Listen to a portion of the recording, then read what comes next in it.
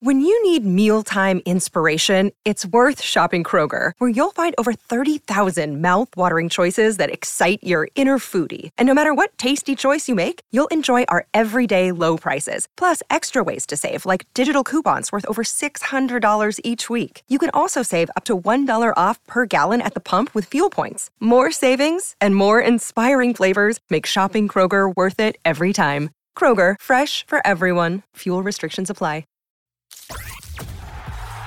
This is the post-game podcast on the Blood Red channel, bringing you all the big match reaction with views from the press box, the dugout and the stands. Hello everybody, welcome back to the Blood Red channel and welcome back to the debrief. We are live following Liverpool's first pre-season game of the season, a 4-2 victory over Karlsruher SC. I believe they're aside from the Bundesliga 2. Pretty boring first half, but a good win in the end, Matt, wasn't it? I have to admit, I have celebrated 91st minute winners more than that. But, you know, it was an entertaining second half, wasn't it? And a decent way to start pre-season. Yeah, it was good to see them back, wasn't it? I think Liverpool have got, well, heading into the summer, Liverpool had a lot to do. They've certainly got a lot more to do now, as we'll come to. But it was good to see, you know, Szoboszlai and McAllister look pretty decent. I thought Diogo Jota looked sharp, certainly better than what Darwin Núñez did, even though Núñez scored. I didn't think he looked at his sharpest. But look, it's hard to read too much into the first game of pre-season. Obviously, they've been doing loads of sessions, triple sessions, Jurgen Klopp said beforehand. So it's been, you know, a tough sort of 10 days or whatever it is for the players who've been there from the start of pre-season. There's much more to come from them, but the new season is just around the corner, and we are, you know, already starting to look at a few different clues of how Liverpool might line up, how sort of things might fall into shape.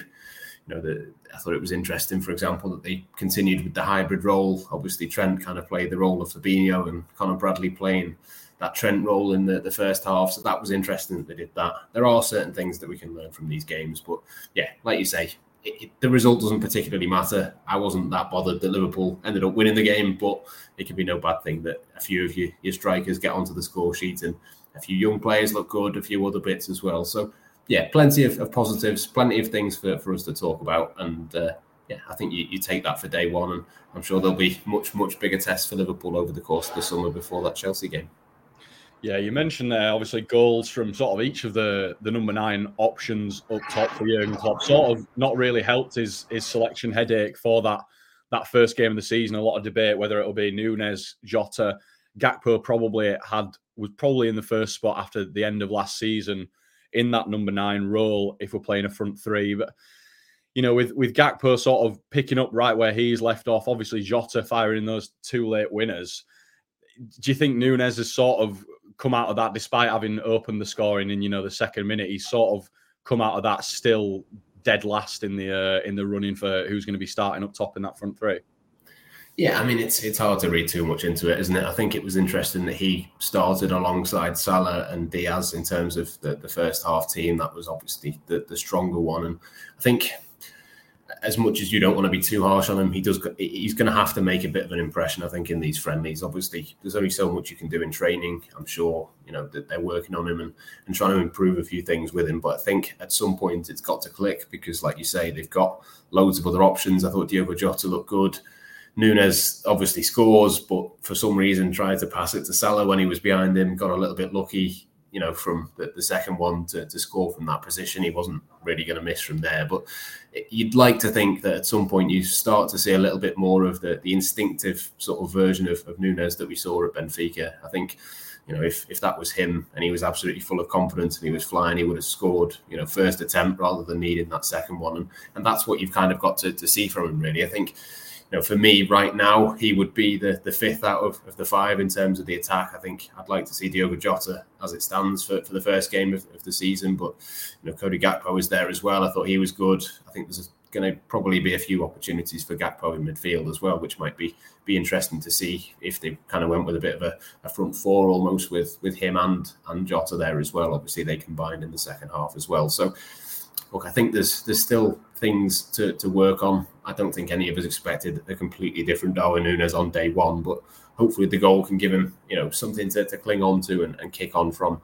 hopefully in the rest of the friendlies. They've still got 4 more games before that Chelsea match. They've still got plenty of time to work on stuff, but I think it's going to have to take a little bit of time. I think it will help that they've got a functioning midfield behind them. Hopefully, it'll help that Diaz hopefully and Jota as well can stay fit, and the kind of pressure is across all 5 of them rather than just on his shoulders. But it's a big season for Núñez. I'm still confident that he can come good, but right now, if I had to say who was going to be in that number 9 role for the game against Chelsea at Stamford Bridge, I think my money probably would be on Diogo Jota. The post-game podcast on the Blood Red channel. Yeah, no, I agree. I think Jota sort of firing himself into place for that starting position against Chelsea, that first game of the season. But as you say, we can't really read too much into a pre-season game like this, especially with it being the first one. So with that in mind, we are going to move on to talking about, despite the Reds kicking off their pre-season today, it's nowhere near the biggest Liverpool FC story going around at the moment. A lot of conflicting reports online, so forgive me if I get some of these details wrong, but supposedly there's been a £12 million fee agreed with Liverpool for Jordan Henderson. It's looking like he's going to get a 3-year deal, obviously joining Steven Gerrard's team. I believe it's Al Ettifaq in the Saudi Pro League. Left out of the squad today, it's rumoured that he's going to be leaving the training camp. It's just a very strange way for his Liverpool career to end, if this is it, isn't it, Matt? Yeah, it still doesn't quite feel real, does it, in terms of him leaving the way that he's going. I think it's probably not the worst thing for Liverpool to move one player on in that midfield out of him and Fabinho, but to lose both in the same summer would be difficult. Obviously, would take Liverpool to losing 6 midfielders essentially as well, and including the out of contract and the end of the loan for Arthur Melo as well. It's a lot of change, isn't it? It's a hard one, I think, to understand from his perspective.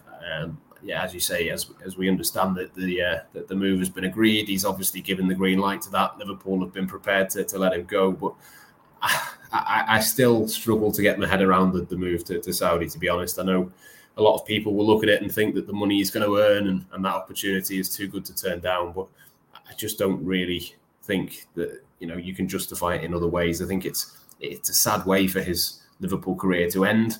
You look at the reception that Roberto Firmino got at the end of the season. Jordan Henderson would have got something similar. He would have been offered a proper opportunity to say goodbye to Anfield, and unfortunately it doesn't look like that's going to be the case. Obviously there's loads of issues, I think, as well in terms of him moving to that particular part of the world, given his history of kind of leading the way on other social issues and stuff like that. So I think it's disappointing in a number of different ways, really. We've discussed it at length across the course of the last week. Purely in terms of a football sense, I don't think 12 million is not exactly game-changing money for Liverpool either. They've lost the club captain, a player that would have played quite a lot of football, I think, next season. Maybe not started every week, but would have certainly made a significant number of appearances. So it leaves a lot of question marks, I think, in terms of the football, in terms of the other side of it as well. But Liverpool are going to have to get in at least a couple more midfielders this summer. They've not got that long to do it. They've not got long to implement those signings as well. So I think you can look at it one or two ways. In terms of what Liverpool do from here, maybe you can be a little bit worried they're going into the new season as it stands without a holding midfielder. The other side of it, as I've seen in a couple of the comments there, is that it's an exciting opportunity for Liverpool to go out and get a couple of more players in and do something exciting in the transfer market. But I think for me, I'm somewhere in between. I think there is an opportunity if Liverpool get it right. I think the big issue really is that there's no one obvious who you'd look at and think immediately they're the one, go and get them and it's fine. I think if this had have happened and we'd have known about it 6 months ago, maybe Liverpool go for someone like a Moises Caicedo or maybe a Declan Rice or someone like that. Again, I know that the price is absolutely enormous, but I think Liverpool, they've been backed into a little bit of a corner in terms of, they won't want to stand in his way, but at the same time, it gives them, I think, a real problem. It's a bit of an issue, I think, in terms of leadership, in terms of leaving a hole in the squad. It'd be interesting, I think, to see what happens next, but you'd like to think that Liverpool have had enough time now. It's been brewing for a week or so, as has Fabinho as well. You'd like to think Liverpool have got one or two plans in place, and maybe this time next week they've got a couple of players in, and suddenly those sort of fears can be a little bit eased. Yeah, I mean, hopefully they've identified a few options in that number 6 role that we obviously haven't. Because I mean, I was speaking with friends over the weekend about the Fabinho deal, and they were asking me, who would you go and get to replace him? And I struggle to really come up with a realistic answer. Like the number 6 market just isn't that great at the moment. And I mean, losing just one and having to replace him in Fabinho would be tricky enough. But I think losing both of them, and as you say, we lost 6 midfielders. I think even the most ardent critic of our midfield last season, I think if you'd have said we're going to lose 6 players from the midfield and bring in it'll probably have to be at least 4 now. Do you think that is just a bit too much? It's putting a lot of pressure on the recruitment department, isn't it? Yeah, I suppose it goes back to last summer, doesn't it? Because if Liverpool had have done a midfielder last summer, it would have been at least one there where you've got 12 months of bedding in and you've got that kind of succession plan. Like I said, I don't think it's the worst thing in the world, to be honest, to get 40 million, as it will be for Fabinho if he goes. I think that's not too bad.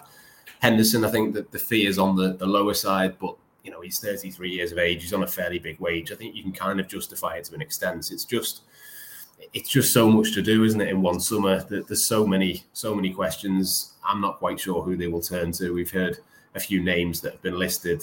I think that the Sofian Amrabat one is the only one of that list that would kind of be an instant player that you could just plug in and play in that number 6 role. I mean, Ryan Gravenberch has been linked, not really a number 6. There's others on that list. Calvin Phillips, I just don't see that happening in any sort of world, really. Even if Liverpool wanted him, I don't think Manchester City would let him go. So it's going to be interesting to see which way they turn. As you say, they're going to have to get 2 more from this point. I think if they lose Fabinho and Henderson, there's possibly an argument for even going out and maybe doing 3. But I think that might be a little bit on the optimistic side. But I'm sure Liverpool will have a plan. They always have a plan for all of these sorts of things in terms of all of the positions. At least you could say, at least it's a Fabinho and a Henderson. I know there's been a little bit of chatter about Luis Diaz potentially being targeted by the Saudis and stuff like that, which I can't imagine for a second that he would want to do that. But at least it's a couple of players where it will be disruptive and it will be a little bit difficult, I think, for Liverpool. Maybe it slows them down a little bit at the start of next season, but yeah, there's arguments either way, isn't there? You could keep going around in circles, but I think at least they've got a couple of good midfielders. We've seen from today, McAllister and Szoboszlai, they're going to be really excellent additions, I think, for Liverpool. Get one more who's that sort of nailed on, ready to hit the ground running, and it could just about work out for Liverpool. But it just seems like a summer of change, really, for everyone, doesn't it? Manchester City, I think, are going to have that. Chelsea obviously have got that. There's lots of other teams. Tottenham have got a new manager. It's tricky to sort of know exactly what the Premier League is going to look like next season. It would have been an opportunity, I think, for Liverpool to go out and really show everyone what they're about. The worry now is it takes a little bit of time for that to settle. But we'll see what happens. From what we've seen today, positive signs. It's still a bit of a shock about Jordan Henderson, but I'm sure Liverpool will find a way, and I'm sure if they really wanted to block it and if they really felt like they couldn't get by without him next season, they would have done just that and stopped it from happening. So I'm just sort of interested to see really from this point what the plan is, and I'm sure we'll get to find that out in the next few days. Yeah, it'll certainly be interesting to see what the makeup of Liverpool's midfield options are come that first game against Chelsea. As you say, hopefully some contingency plans in place to get a couple of number 6s or more defensive-minded midfielders in. But that is all we're going to have time for on the debrief today. We will, of course, be across any breaking news. We'll be back on the morning stream live tomorrow at 10 a.m. But for now, thanks, Matt, for joining me, and we'll catch you next time. You've been listening to the post-game podcast on the Blood Red channel.